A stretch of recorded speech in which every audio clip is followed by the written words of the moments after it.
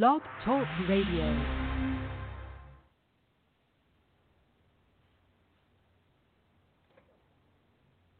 Hey, it's Witches, Whiskey, and Wit. I'm Jason. This is my show. It's always crazy to me that I have a show, that people want to listen to it, that people call in and talk to me for like an hour about stuff. So, we're going to start tonight with whiskey because I have a new whiskey at the house. And yes, often at the Mankey household, we are getting new whiskeys. But this was a special whiskey, and it's worth just talking about for a second.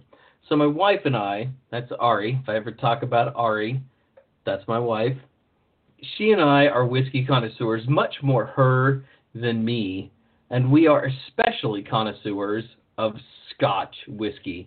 Whiskey is not a complicated thing, though I think people who are whiskey fanatics make it more difficult, perhaps, than it needs to be. But there are many different names for whiskey, depending on how it's made and where it comes from. And if whiskey is made in a certain way, in the country of Scotland, it is Scotch. Scotch can only be made in Scotland. There are many single malt whiskeys, and right now some of the most popular ones are from Japan and other places. But to be Scotch has to be made in Scotland proper. And anyway, so love Scotch, been to Scotland twice, supposed to go a third time. We'll see if we're ever allowed to travel ever again. But it's our first trip there in 2014, in September of that year. We went to Edinburgh. We went to the Scotch malt whiskey experience where you get to ride in a barrel because, we're children and we like riding in barrels, and they, show you how Scotch is made, blah, blah, blah, blah, whatever. And so this is happening, and we get done, and the guide is talking to us about the different Scotch whiskey producing regions of Scotland, and we thought that we knew them. There's the islands, there's the lowlands, there's the highlands, there's Speyside, and then he said, oh, there's also this place called Campbelltown. What the hell is Campbelltown, we said. Well, he decided he'd sit down with us and talk to us because no one ever asks about Campbelltown. It's a small town on the west coast of Scotland that used to be the biggest whiskey-producing region in the country, especially during American Prohibition. Campbelltown was known for its cheap single malts that they sent over to the United States. So the quality wasn't very good, and by the time we were talking to this guy 6 years ago, there were only 3 distilleries left in Campbelltown.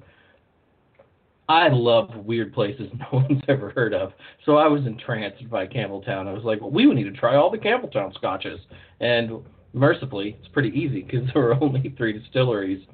But we saw one at a little whiskey shop in the city of Edinburgh, and it's by a distillery called Glen Scotia, and they had this whiskey called the Victoriana, which is supposed to be kind of like what Scotch whiskey would have tasted like during the Victorian era. And we bought it, we took it home, and it was just fucking fabulous. It became one of our favorites. Over the last 2 years, lots of people have started drinking Glen Scotia. Ari is a bit of a Twitter whiskey influencer, and all of her other whiskey influencer friends talk about Glen Scotia. So Glen Scotia just released... Who's texted me? A very limited edition made with peat, and they don't usually make peated whiskey. This is the Campbelltown Malts Festival 2020 limited edition, aged 14 years and finished in tawny port barrels, and it's just fabulous. It's just fabulous. The good thing about drinking this whiskey tonight during the show is it's so good that I can't drink a lot of it because I got to preserve it because we had to import it from England through the whiskey exchange. So it was not the easiest to get a hold of, and it was a little bit pricey. And so, I'm just going to sip it during the show, but it's just great. It's got a little light hint of peat to it. Peat is that smoky flavor in Scotch, which makes some people think it tastes like a campfire. It's not really what it is.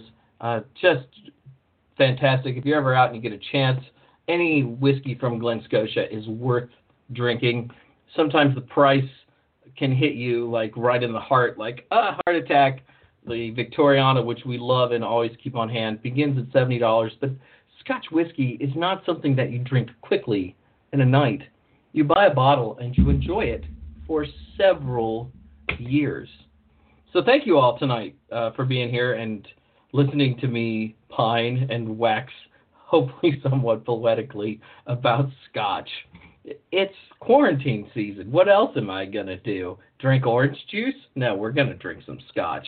We've also been drinking some wine. But the show is named Witches, Whiskey, and Wit now, so I have to kind of stick mostly to the whiskey while we're doing the podcast. You know, I've got a great lineup of people coming on the show in the next couple of weeks. And I'm actually taking the podcasting seriously this go-around. Next week, I have Phoenix LaFay, who just released What Is Remembered Lives. It came out, I think, last fall. Fantastic book. Really loved that.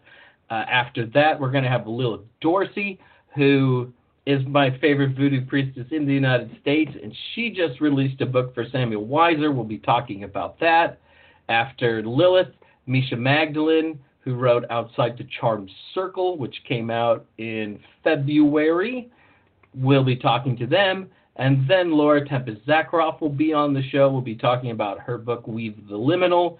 Also, we'll be talking about The Witch's Altar, which she and I co-wrote, because, you know, I got to promote my own shit, right? So it's a great opportunity for me to do just that. And we'll be talking about her new Liminal Spirits Oracle deck. I'm very excited. Tempest is, you know, one of my favorite people. All those people I just named are amongst my favorite people, though. I'm, like, really, really blessed that I have friends who will talk to me. So this is great for me. It's great for you. And then after that, we're going to have Keldon on, who just released a book on traditional witchcraft, which is also fantastic. And Keldon is one of my favorite people also. So it's going to be great. Lots of shows. As long as the country is in lockdown, I'm going to be doing this almost every week because I love you. And I've got nothing better to do anyways. Speaking of love, I love my next guest, Astrea Taylor, the author of Intuitive Witchcraft. And hello, Astrea. Welcome to the show. Aw, thank you. Thank you so much for having me, too. And, you know, as you were listing the people, I couldn't help but notice, like, there's a theme going on. I don't know if you did this on purpose, but it's almost like the tarot. Like, you had Glion first, that he's like the magician. Like, I'm second, like a priestess intuition kind of thing going on. Phoenix is very Empress-like. You know, yes, she is. I don't know. This could be a thing that you didn't even know you were doing. I don't know. Wow. I'm just that intelligent, you know, like subconsciously. You know, just a genius. You're very kind. You're very kind to say such things about me, well, and to assume that I had a plan. I just notice patterns, you know. I'm a scientist, so that's what I do. It's true. I'm just happy to have you here. I mean, next in June I will have known you for, is it 3 years? A billion years. Yeah. 3 years. It feels longer and shorter all at the same time. Yeah, well, that's how time works. It's not very linear all the time when you have feelings and connections and spiritual moments. You know, you kind of transcend the time, and I just love that, you know, we can get in the deep end really early on with things. So I'm not drinking whiskey. I have to say I'm drinking wine. So I'm going to add another W to the podcast just this one time, or you know, maybe optional. But, yeah, I'm just drinking. You're not going to be the first. You're not going to be the first. There are going to be lots of wine drinkers on the show. Good. It's just the chances of whiskey knocking me out are much faster. And then the more whiskey I drink, the more interesting the questions become. and that's when you'll probably want to hang up. Okay, we'll see. I don't think we'll get there. I don't know with Gwian, though. With Gwian, I love Gwian. Gwian Raven was my guest last week. He just released The Magic of Food in January. He's one of my favorite witches in the world. Everybody who's on this show is like one of my favorite people so far. We'll see, like, when I get a guest that I don't know well. But Gwian, when you get him talking about food, really loves to talk. And so I found myself with lots and lots of time to drink during last week's show. And it was like too much by the end. I could kind of feel it coming in. It was nice not to have to work, but at the same time, it was rough because there was so much. Make sense? Oh, this is the worst work to be talking with good friends and drinking. I just can't handle it. No, it's great. I know. So, it is. Well, people ask me, are you living your dream? And I'm sure you get that too. As an author, are you living your dream right now? Oh, is that a question for me? Yeah, because I feel like I should talk. I want to hear from you, right? All right. Well, in a lot of ways, I am living my dream. I have always wanted to have a book published by a real publisher, because I've published 2 works of fiction by myself, which was a lot of work, and I had help this time, and I have help with distribution. However, the bookstores are not exactly open right now in this quarantine era, so one of my goals of having books in bookstores all around the world, or, in the English-speaking places at least, it's not entirely true just quite yet, but I have heard from some indie booksellers that they have my book in their stores, which is fabulous, and I highly recommend you support those indie stores if you'd like a hard copy, a paperback, because they're doing like drive-up services, and it's just fabulous. It's such a weird time we live in right now. It's such a weird time to publish a book, and when all this first came out, nobody knew how bad this was going to be. And there's all these cases of coronavirus, and nobody knows if they're going to live for the next couple of weeks, because the hyperbole is amazing. And it felt really weird to be like, and I have a book. We might die, and I have a book out, and it's about intuition, and everyone's like, screaming, and I'm like, listen to your gut. And everyone's like, I'm afraid. So, I did get to have some frank conversations about that, very real conversations that, we can only control what we can control. We can do the best with everything else. But, I think a lot of people were scared, and they are still scared. So is this my dream? No, that's not my dream. I think that like maybe a nightmare is kind of brewing out and about, and it's not a real reality for some people in particular. But, I think eventually publishing through a publisher is going to be a great experience. It's only been out for like a month and a week, I think. So it's early days. It's a marathon. It's not a sprint when you release a book. And I think that's something a lot of people lose sight of. Like, oh my God, if my book isn't a bestseller immediately, bestseller in the world of pagandom means a lot less than it does to Tom Clancy or somebody else. But, a great witchcraft book is in print for 20, 30, 40 years. People still buy Paul Hewson's Mastering Witchcraft, which came out in 1970 with no revisions. So, yes, it's very much a marathon. It's not a sprint. And your book is terrific. You are, and I don't say this lightly, and of course, I love all my guests. Most of them are my friends. They're people I know. Anytime I have somebody on the show, I want to promote their work. But you are really a fucking fantastic writer. You really are. You're a very skillful writer. So this is a tremendous book. I remember when I was reading it just about a year ago now in a bar in Nashville, Tennessee on Music Row. Oh, God, I sat so close to people. I won't be doing that anytime ever again.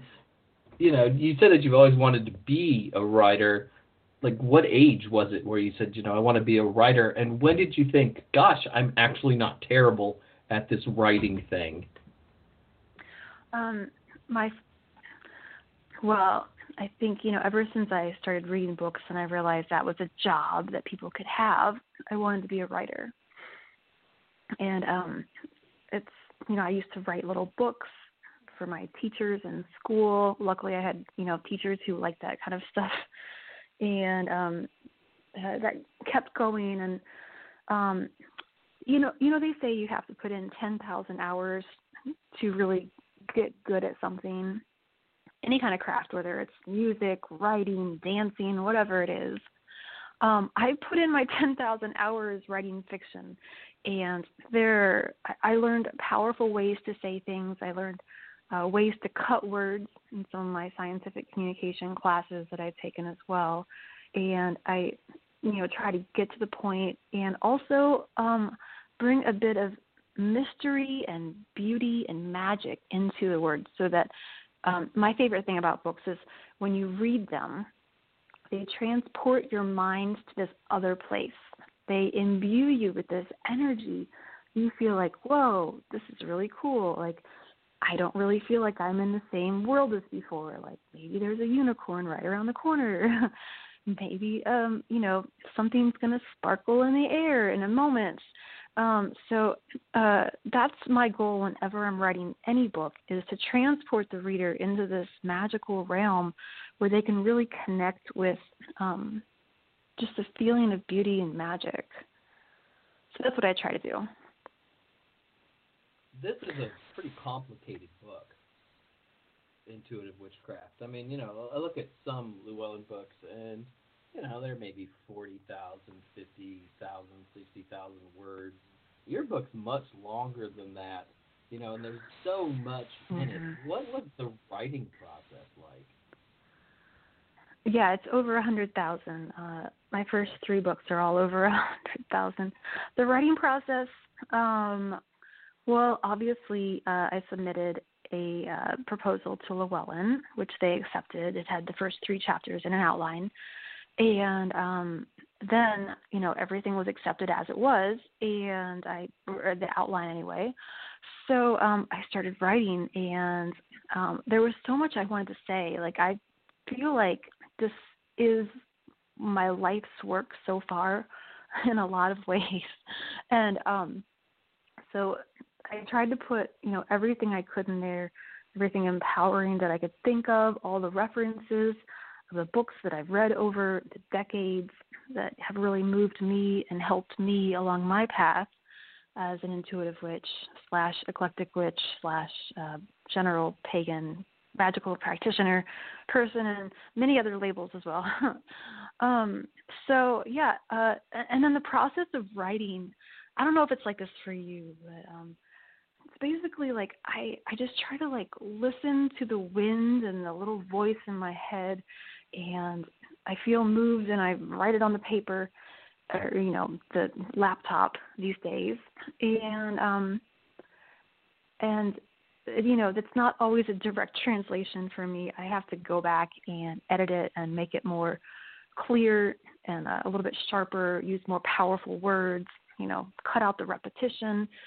So it takes many months to write something like that, but I feel that I got all the right stories in there. The one thing I regret, I wish I would have gotten a passage from Brienne Ravenwolf on one of the early chapters about intuition and knowing who you are. That's my one regret, and I haven't even told her yet. I need to tell her that.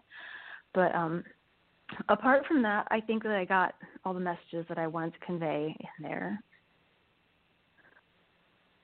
So I guess for people who have not looked at your book or read anything that you've written, though we'll talk later why I think that's probably impossible at this point, what is intuitive witchcraft? When you use that term, what exactly do you mean by it? Well, I feel like there's a Venn diagram that I have not created yet with intuitive witchcraft and eclectic witchcraft.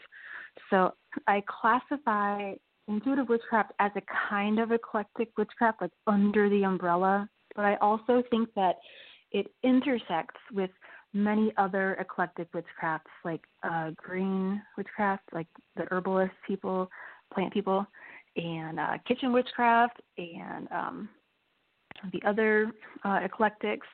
And then I think it also goes outside of the eclectic umbrella and touches places like Wicca and traditional witchcraft and, everything that's out, the other traditions, everything that's even outside the boxes of everything else. So basically it's whatever practice you use where you listen to your intuition about what feels right for you. And basically you just kind of like touch base. You first have to like make sure you're really in touch with it and not just listening to fears or conditionings. There's a lot of exercises in there about removing that and accepting yourself the way you are and not like, trying to listen to the intuition of who you want to be, or who you think you should be necessarily. So this is a long way to describe intuitive witchcraft. But then, so that's how I would define it. But then the actual practice comes around where you feel something, and instead of like spiritually bypassing and being like, no, I shouldn't feel that emotion, you really listen to it and listen to what your intuition tells you about it. And then you use that feeling and, you bridge the gap between where you are and where you want to be. And so that you make your intention with where you want to be, and you use the energy of both of these to create magic. And that can be in like a spell or a ritual. And I actually have a magical formula in there about, one, crafting your intuitive intention, and then using personal correspondences or things that resonate with the energy that you're seeking.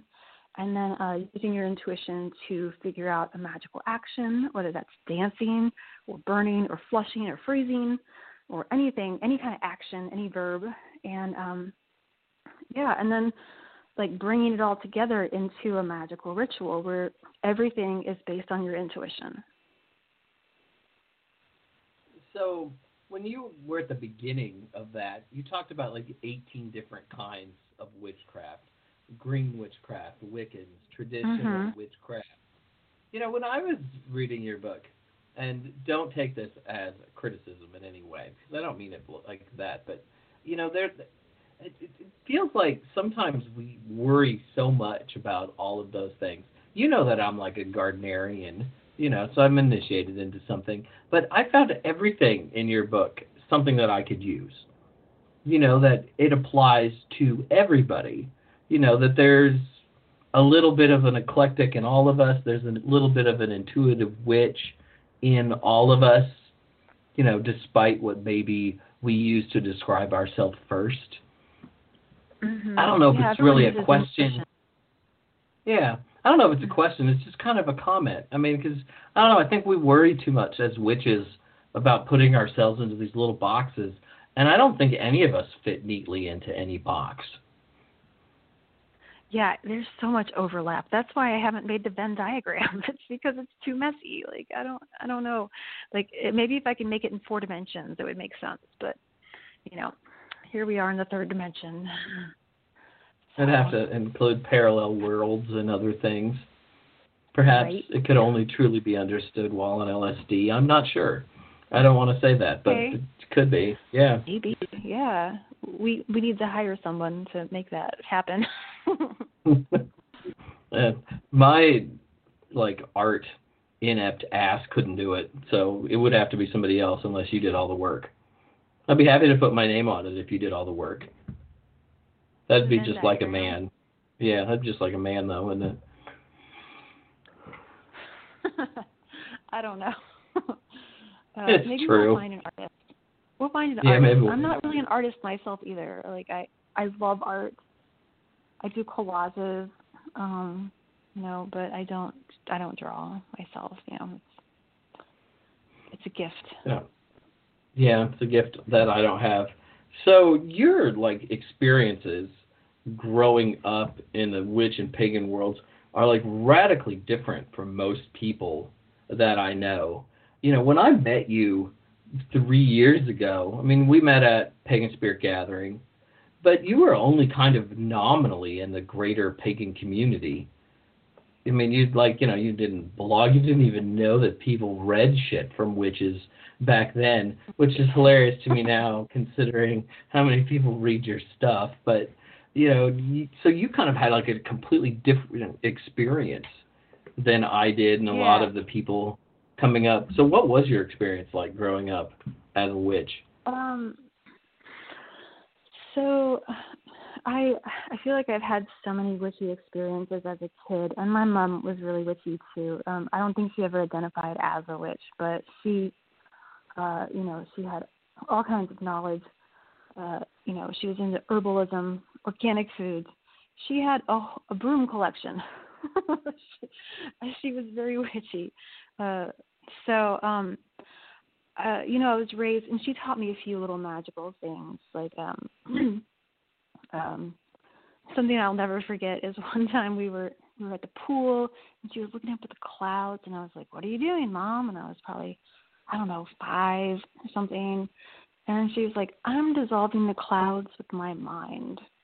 And she was like, "You can do it too. Just look at a cloud and just concentrate on the edges until it starts to dissolve." And I did it for a while, and then I was like, "I'm going to go play." And so I have a lot of little memories like that. I had a very new age household upbringing.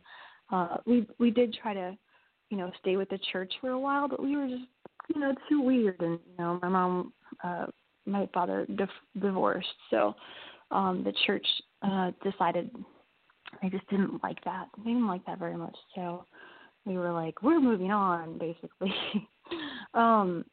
And we found this New Age church that really worked out well for us. It was very supportive. She'd always loved Mary, and I was this little pagan goddess worshiper.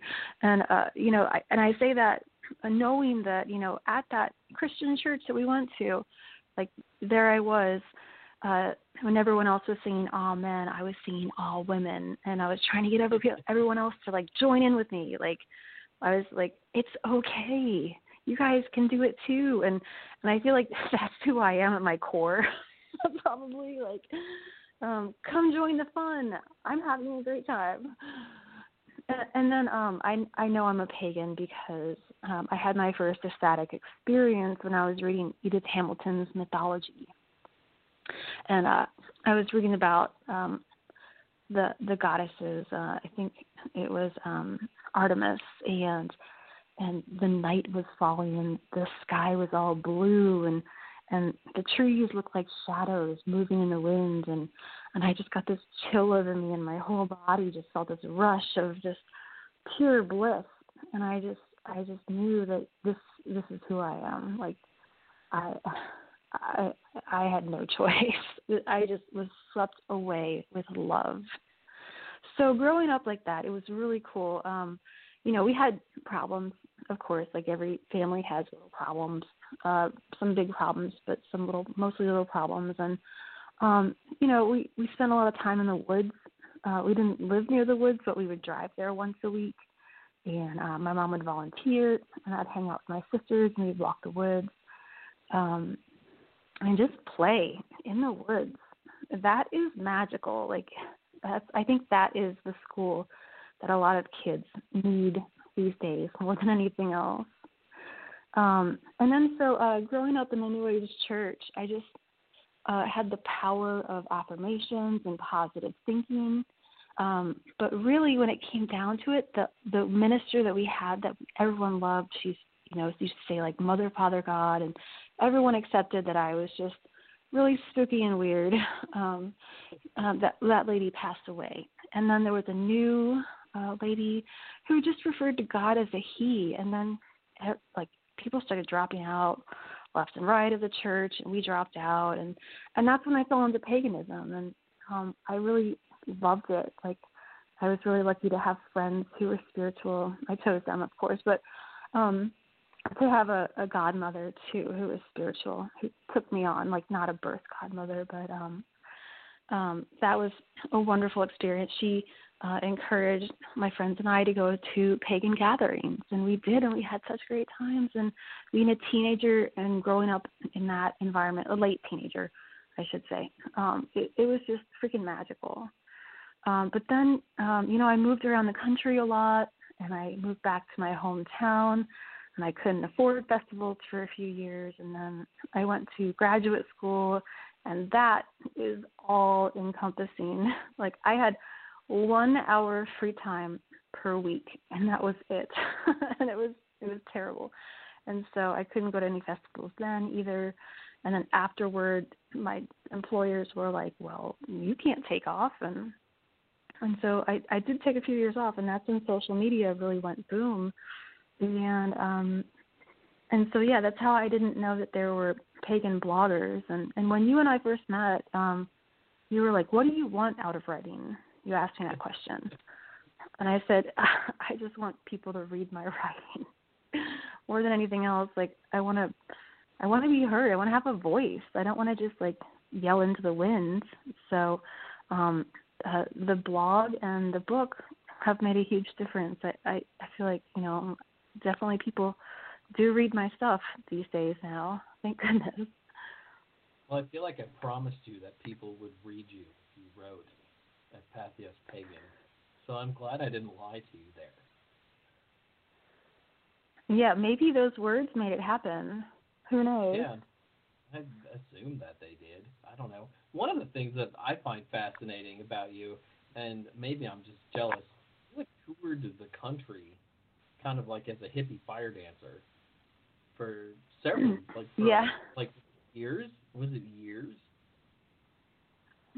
It was on and off for 2 years. Yeah, that's amazing. Like, most people don't get to have that kind of experience.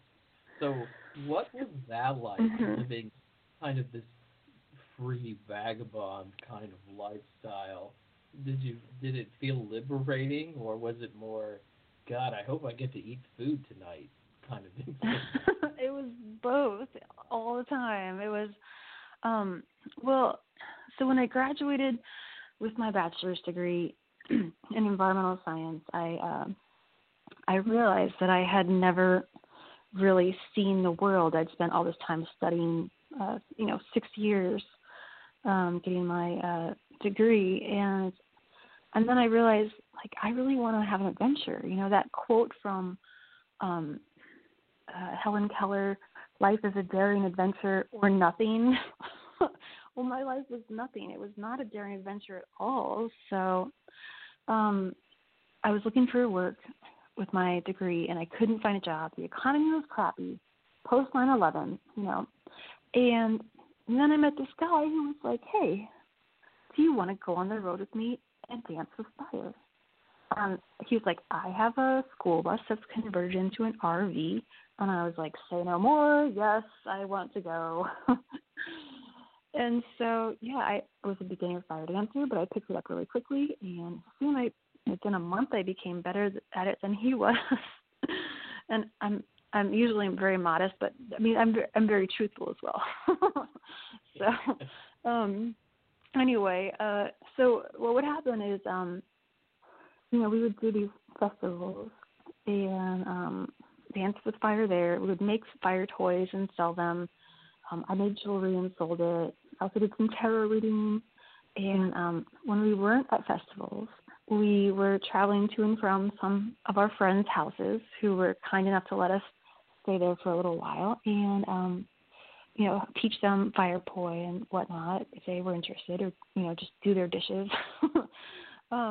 And so when we weren't, at somebody's house or at a festival, we would pull into some tiny little town or city or whatever, and we would talk to the fire department, and I would do the talking because my boyfriend at the time looked really like a hippie, like dreadlocks, patchwork, and I just looked kind of like a vintage fairy or something, perhaps. And so I would do the talking, and I'd say, this is how we do it. This is what we do. We're just going to set up shop and put out a little hat. We don't even ask for tips. We just put out a hat. We don't spare change, And we have our own fire extinguisher, too, and we know how to use it. And most of them were so nice. They were, like, impressed, and, I'd show them pictures, and they'd be like, oh, okay, all right, whatever. And so, yeah, we'd make some money that way. And if we could do it at a bar, that was even better because drunk people love fire. They love fire dancers. That doesn't seem like a good competition. Oh, it was great. It was so much fun. So, but then, yeah, it was very expensive to put gas in the bus. And then there were times when we didn't eat the best, and, times when we would wake up and someone was banging on the bus door, times when the cops would just come out and just, like, sirens blaring, like, get out of here, So it was an adventure. It was my on-the-road adventure, good and bad. Did you listen to the Grateful Dead, like, during the whole journey? I think he did. I don't really know a lot of their music. I know some of it. It just goes doodle doodle doodle doodle. No, actually, he listened to a lot of pagan music. Yeah. He was pagan too. Yeah. Yeah. Was it just the two of you? No, we had friends sometimes. Yeah. I don't know. It was really fun. I'm just always fascinated by that. I mean, I guess I probably just don't have the bravery to do that. I'm more worried about, where am I going to shower in the morning? That's really important to me. Or how am I going to watch basketball or hockey if I am on the road? That's much, much more difficult, especially pre-cell phone and all that. So I'm a little jealous. Yeah. Yeah. Also, like, I would never do that. It's just, I don't know. I'm kind of stuck in the middle of it. But I'm always fascinated by it. You've had these kind of really cool adventures. I mean, you still fire dance today, right? And yeah, I do. Do it some frequency. Yeah, and I have this great group of people. It's so fabulous. I just love all of their energy. We just get together and we create things together. I say that Scarlett and I are the co-leaders, but it's just because we've been doing it for a lot longer. And, we just kind of work these magical pieces. Like, we have our own freedom of music and expression, so it's really fun. Speaking of pagan festivals, and I know that some of the fire dancers go to pagan festivals with you, you have begun teaching at pagan festivals, especially over the last 2 years. Was that something you always envisioned yourself doing, or was that more, well, I should probably promote this book, so I should probably start teaching? Well, I didn't realize that people would really be receptive to what I had to say until I blogged. And then I realized that I kind of have a voice of an underrepresented population, I'll say. I'm guessing, like, maybe you can confirm this for me, but people are really curious about this kind of stuff. I don't think that there's a lot of eclectic practitioners who are out there who are, having books published necessarily. At least people who don't identify as that. I feel like they identify as other things, and identifications always confuse me. Like, I don't really know all the labels still to this day. I would love to know what reclaiming is, but I don't know what it is, and I wish there was a definition or a guidebook. Well, I think that the people you're talking about are out there, but sometimes it feels like there's two sort of overlapping witch communities. There is, like, the witches of Instagram community who are buying their books at Hot Topic and Urban Outfitters, not from traditional witch stores. And they're not going to festivals. And they're not reading blogs for the most part, or if they are, they don't really identify with any of the people who are writing them for the most part. But I think they do kind of overlap in this sort of way, and this will transition into what else I wanted to talk to you about anyways. You have, like, this voice that speaks to lots of different people. So Astrea blogs at Pathos Pagan, and I am the channel manager of Pathos Pagan, for those who are unaware of that. And like 8 months out of 12, Astrea is either the most read writer there or the second most read writer there. And, wow. while John Beckett and I debate how many angels fit on the head of a pin, you're writing posts about salt bowls that people actually want to read. And I think that's that kind of overlap. I think that you really do. You speak to a lot of different people. You speak to different people than I do, or John does, or maybe even Tempest does sometimes, which is interesting. I don't know if you realize that about yourself, but I think that your writing is approachable, and as a result, you have a lot of readers who aren't typical readers of the pagan blogosphere. Gotta hate that word, blogosphere. Yeah, wow, I didn't know it was quite that popular, but yeah, I love the, if I can raise a torch for people, I think that that's wonderful, and I think one of the, I don't raise a torch for myself. I studied Buddhism way too much for that kind of stuff, but I like to empower people so much, and to circle back on, I guess I just thought of, I'm of a certain age where I'm taking classes at pagan gatherings, but I'm like, I knew that.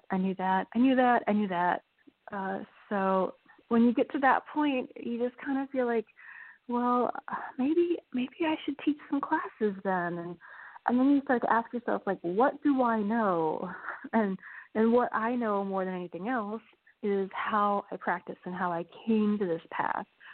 So that's what I've been teaching so far. I did lead a really beautiful, if I may say so, a beautiful ritual at PantheaCon on Valentine's Day. It was the self-love ritual with Aphrodite. And that came to me from a direct experience with her when I was just having a ritual, with new moon or full moon. I don't remember quite which, but, I called upon her, and these waves of love just emanated from her altar into my heart. And, just like that ecstatic experience I had when I was a kid, it was just the same, like I was like thrown back on the couch and just felt this love pouring out from her into me. And then so I did my best to replicate that at the gathering. And it was on Valentine's Day, so it was really, really cool because, people are always in all kinds of situations on Valentine's Day, whether they're with somebody or not, or just broke up or just got with somebody, but everybody needs self-love.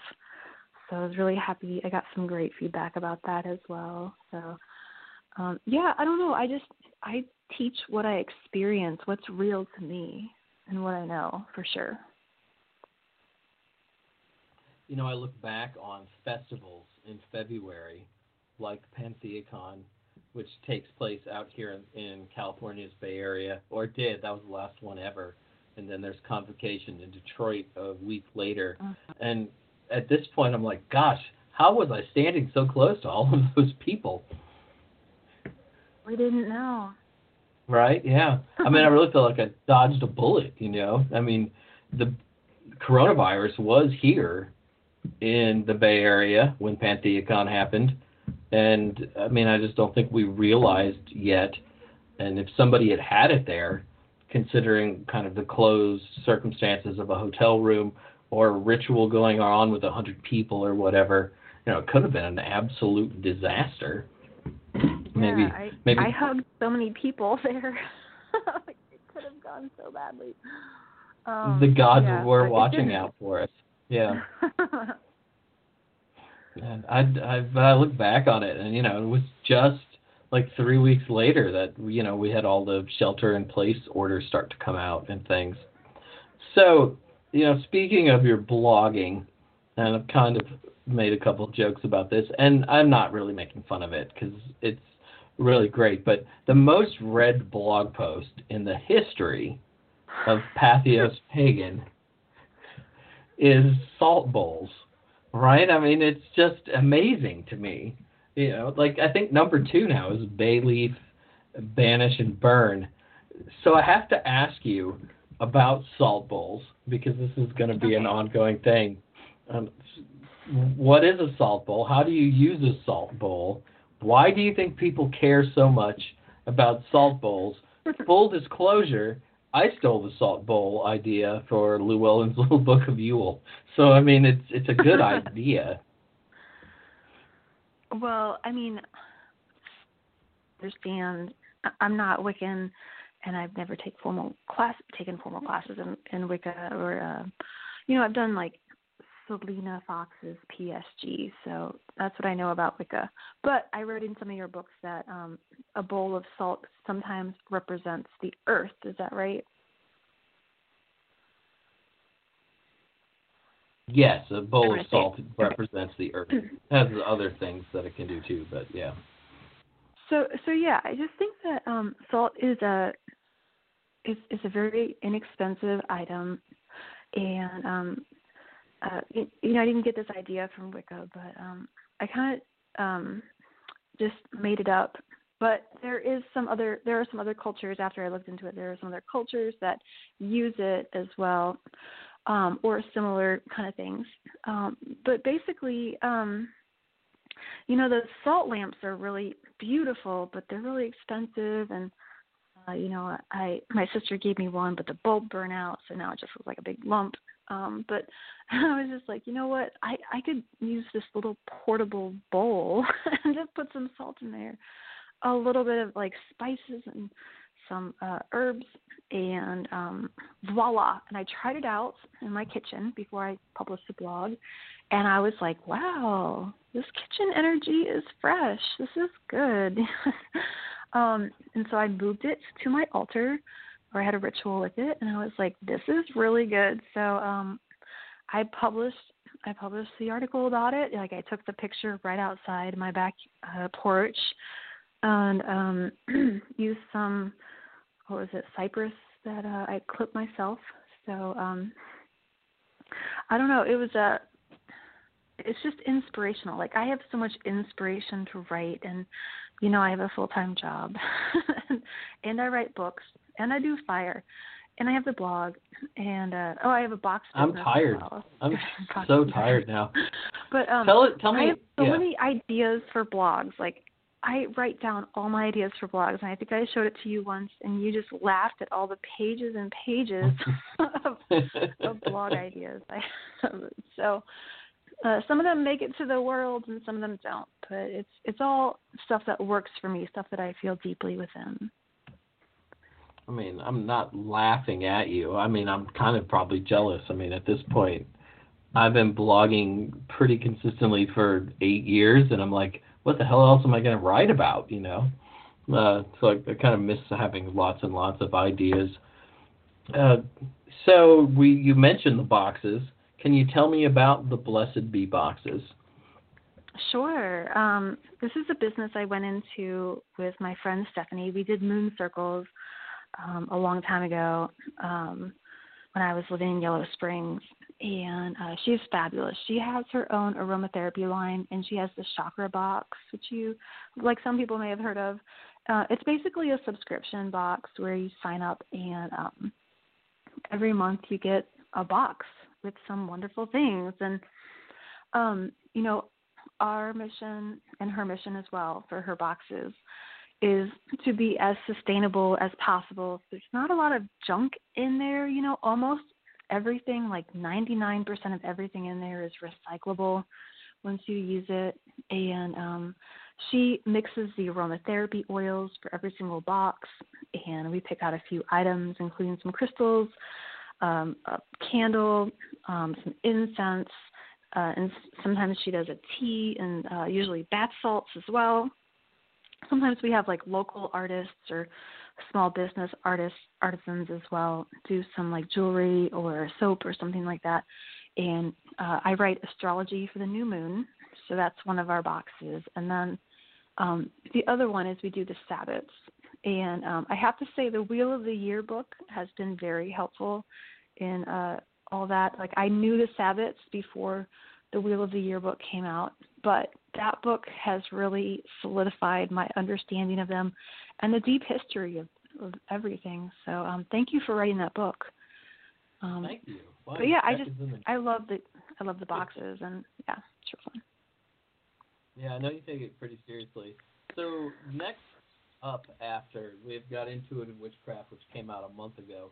I know you just turned in your second book for Llewellyn, and I think that's called Air Magic. Can you tell us a little bit about that and when it'll be out? Yeah, well, I know you don't like astrology, but I am an air sign.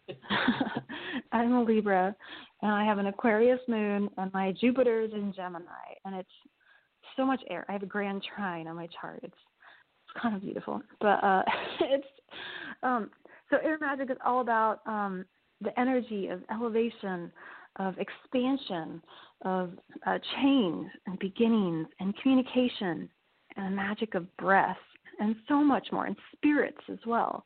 Like air is really connected with spirits. It's really beautiful. Like, you know, how the Greeks, the ancient Greeks thought that there were just spirits everywhere floating in on the wind, and they were the spirits of the dead, our ancestors, and they were the nature spirits, and they were elemental spirits, and some of them were tutelary spirits, you know, spirits of the home. So these spirits reside in air, or the elemental realm of air, the energetic, magical realm of air, and that's where we go when we have astral projections into that realm with our energetic body. So basically this book, it gives a long history of how you know, all of this was perceived by people, including the animism mentality, because air is related to the mind as well. And so, you know, it brings us all the way through into the current age where there's now, we live in the age of information and communication. Like instantaneously, we can communicate with people from around the world, but it's also, there's, you know, the problem with the gases, the greenhouse gases, and climate change and whatnot, because of all those carbonate molecules in the atmosphere. So, you know, we live in such an air time right now, and it's more important than ever to realize the power that we have, because air is also connected with laws and justice and talking to legislators. And it's just, you know, we go into all kinds of things. There's also like magic and spells and the correspondences and the plants and you know, the deities. So it was a really fascinating write-up, and I learned so much about everything. It was a hugely intensive project. I think it took, although it's like only 60,000 words, like, you know, about half of Intuitive Witchcraft, I think it took me longer to write it. So that gives you an idea of the scholarship and the intensity involved in it, just to make it a really good, well-researched book. Well, when I heard you were writing it, you know, I thought, oh, this is like some little kind of throwaway Llewellyn book, like here's a book of air magic spells kind of thing. But it seems much, much more thorough than I would have anticipated. Were you surprised during the writing process of how thorough it was? I know from our private conversations that birthing this book was not necessarily easy. Well, okay, so when I was writing Intuitive Witchcraft, it was kind of like a cosmic download, you know, listening to the winds. This book, there was very little of that. There was, it was very much a research project, so I had to kind of, you know, at first I was listening to the wrong music. I was listening to this like cosmic, spacey music. And I was like, oh, I need to be serious. And I couldn't be serious with this cosmic, spacey music. And so I had to put on my Baroque music that I listened to when I wrote papers in grad school. And once I did that, everything started clicking into place. Because it really is an intelligent book. I mean, there's a lot of magic in there. It's very inspirational, but it's the amount of information in there is just packed so densely. You know, I had so many citations. We cut down on them, but there's still a lot. Yeah. I mean, you're talking to somebody who loves citations. You know. I know. Yeah. Well, It's my greatest fear to, like, say something and then not cite it correctly or cite the wrong thing or not have the right meaning. You know, this goes back to my grad school fears, I'm sure. But, I really wanted to do an accurate portrayal of all of the sources and information. So how do you feel about writing for Llewellyn? Do you like it for the most part? Is it what you expected? Yeah, so far, so good. I mean, I'm still early days with the publication process, but, I have a voice that is more broadly heard than any other time I published. And granted, it's different styles of books, and I didn't have a blog that was as well read. But, it's working out really great. You know, I've always loved Llewellyn so much. I used to get their catalogs, and I would, read every little line of print that they had in their catalogs. So the fact that I get to publish, spirit. Right? It's magical. It's a magical experience to publish with them. It was my dream, so I'm really happy with that. Well, I think for those of us who are Generation X, I mean, that is really what we grew up on. I mean, all of our books had moons or ankhs on them. I mean, there really wasn't much else. Maybe if you had a copy of The Spiral Dance, that was about the only other pretty much commonplace book that wasn't published through Llewellyn or Samuel Weiser. Mhm. Yeah. And I've worked in a lot of bookstores too, so yeah, I recognize all those books, you know. But what's interesting is I didn't read all of those books back then. I read some of them, but not.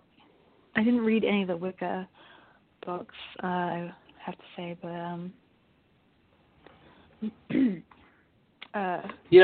Anyway. No, Intuitive Witchcraft has like a pretty thorough further reading list at the end of every chapter that's there. So you're pretty well read. I mean, there are at least 24 books amongst all of those. You know, that's a lot to read. And I wanted to have more on there too, but they said 3 only, so I said okay.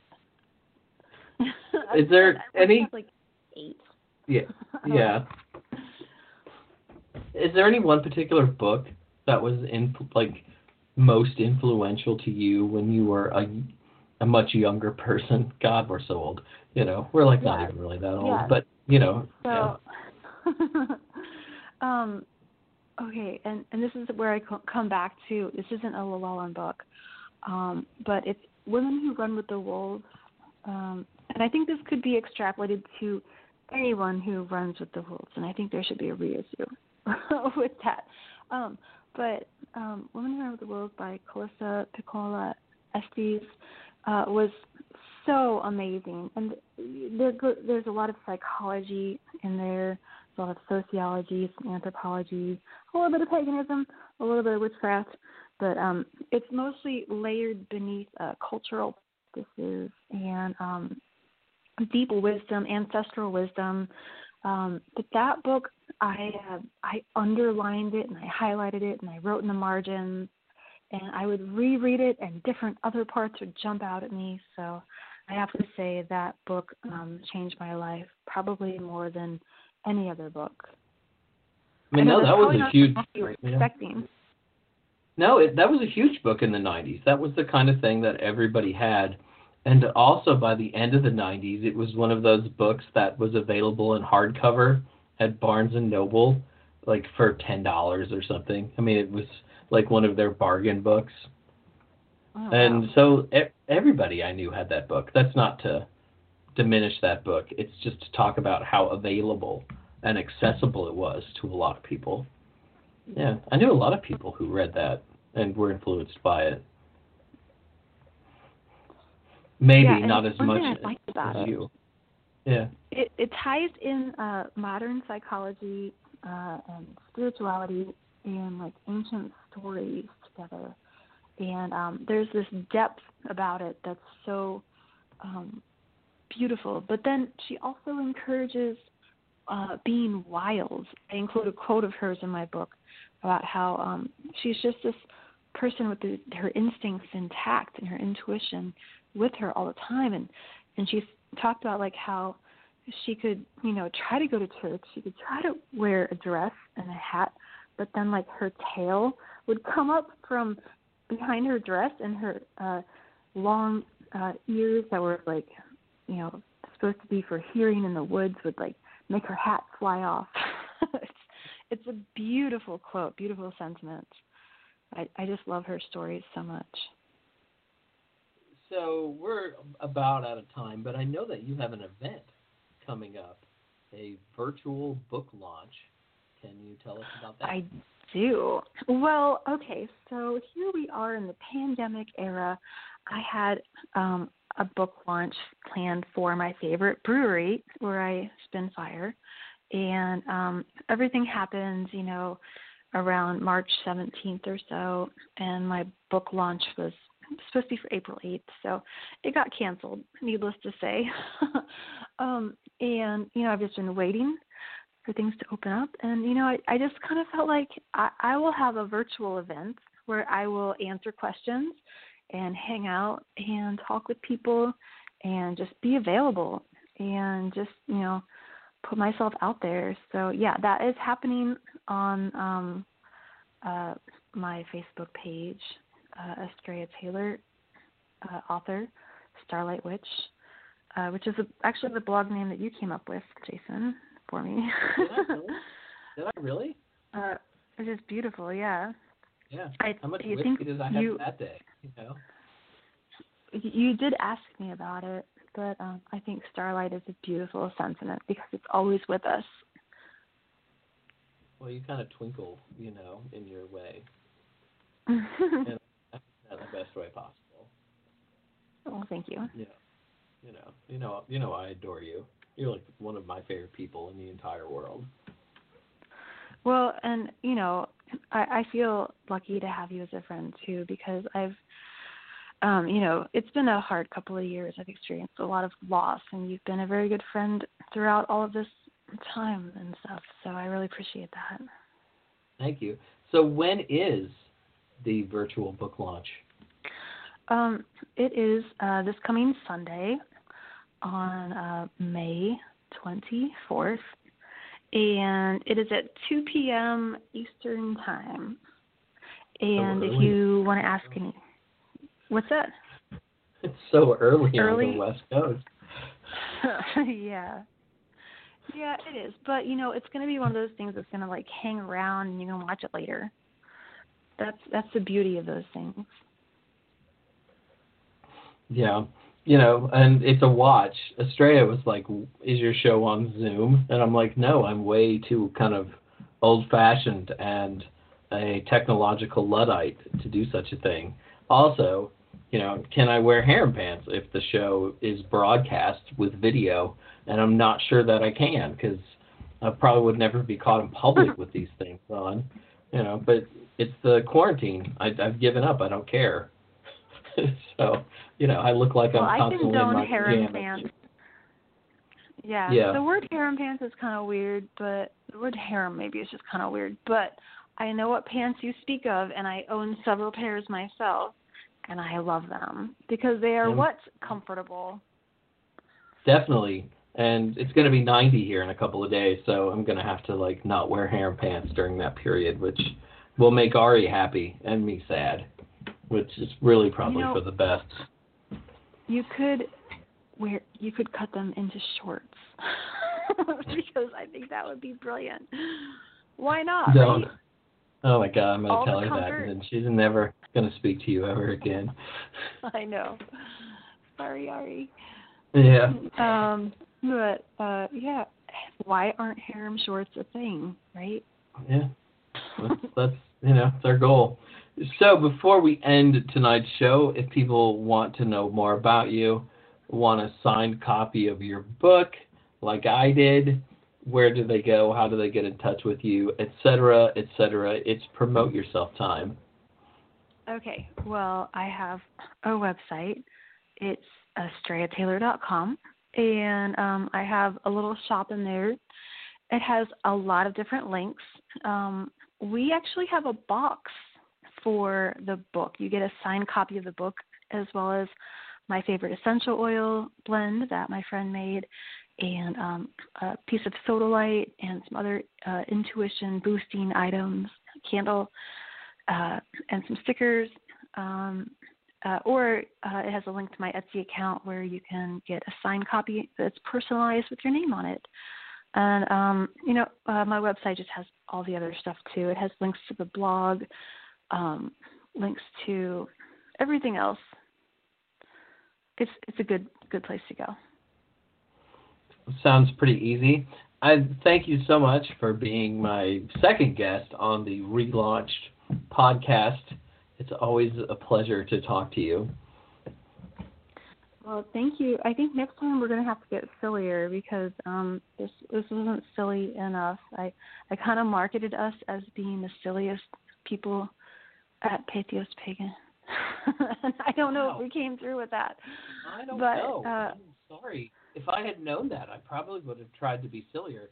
Maybe I would have tried to start drinking at 4. I don't know, but I would have played along, that's for sure. Well, I think we're still silly. If it didn't come across, we'll just have to do it again. Because Air Magic will be coming out eventually, too, I think in 2021, maybe springtime. But, yeah, we'll see. Good things. Well, thank you for having me on. Hey, I love having you on, and again in the fall, I'll probably have you on again. I'd have to do research to have new guests on. I just want to take 20 and just repeat them every few weeks. That would be easier. There's nothing wrong with that. That could be fun. I get to ask you about Lana Del Rey and your weird taste in music. So, that's for now. Oh, my God. I love Lana. Oh, she is everything. The person. I know that. And she's a witch. So, yes, it does seem as if she leans our way. So tonight my guest was Astrea Taylor. She's the author of Intuitive Witchcraft, How to Use Intuition to Elevate Your Craft, which just came out about a month ago. It is a really terrific book. My name is on the back of it. It says it's a terrific book full of heart, practical advice, and some of the best witchcraft to make the printed page in years. And all of that shit is true because I would never lie on the back of a book, and I'm really serious about that. Astrea is a fabulous writer, a wonderful person. Again, thank you for being on the show, one of my favorite people. Next week, I will be also joined by another one of my favorite people, that is Phoenix LaFay. Phoenix is the author of What Is Remembered Lives, which came out in October, and then also Walking in Beauty, Using the Magic of the Pentacle to Bring Harmony to Your Life, which has been pushed back to August because of the coronavirus. Both terrific books, and we'll be talking to her for another good hour. She'll probably be sipping wine. I will be sipping whiskey because this is Witches, Whiskey, and Wit. I'm Jason. Again, thanks to Astrea, and we will see you all next week. Thanks for listening. Bye-bye.